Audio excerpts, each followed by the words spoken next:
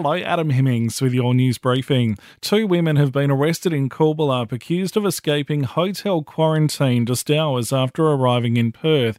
The pair flew in from Adelaide last night to visit family. Instead, they're now in a holding cell preparing to face court. Acting Police Commissioner Gary Drieberg says they'd been refused entry and told to go back on the next flight. They had not made a prior application to enter the state of Western Australia. They were not returning residents, and their sole purpose for travel was to holiday and visit family. Organisers of the Perth Royal Show have vowed to return following the cancellation of this year's event. It follows advice from the WA Chief Health Officer that the show poses a high risk of COVID-19 being spread. An 84-year-old Perth man has serious head and facial injuries after being attacked outside his East Cannington home. Police say he investigated a disturbance around 7 o'clock last night on Henry Street when he was bashed. He's now in intensive care awaiting surgery.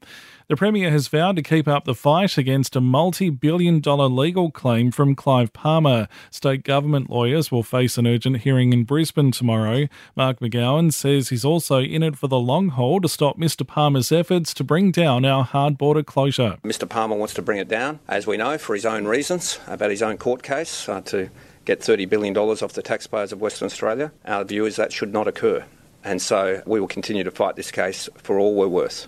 In sport, police have confirmed they'll be taking action against Sydney Swans player Elijah Taylor and his girlfriend for breaching COVID quarantine at the weekend. The acting police commissioner says they'll be receiving infringements. And West Coast star Brad Shepherd is expected to play this weekend after his leg was heavily taped at the weekend. Teammate Jackson Nelson says he should be ready to take on GWS on Sunday. Yeah, I think he's going to be all right. He's always a bit sore, he reckons.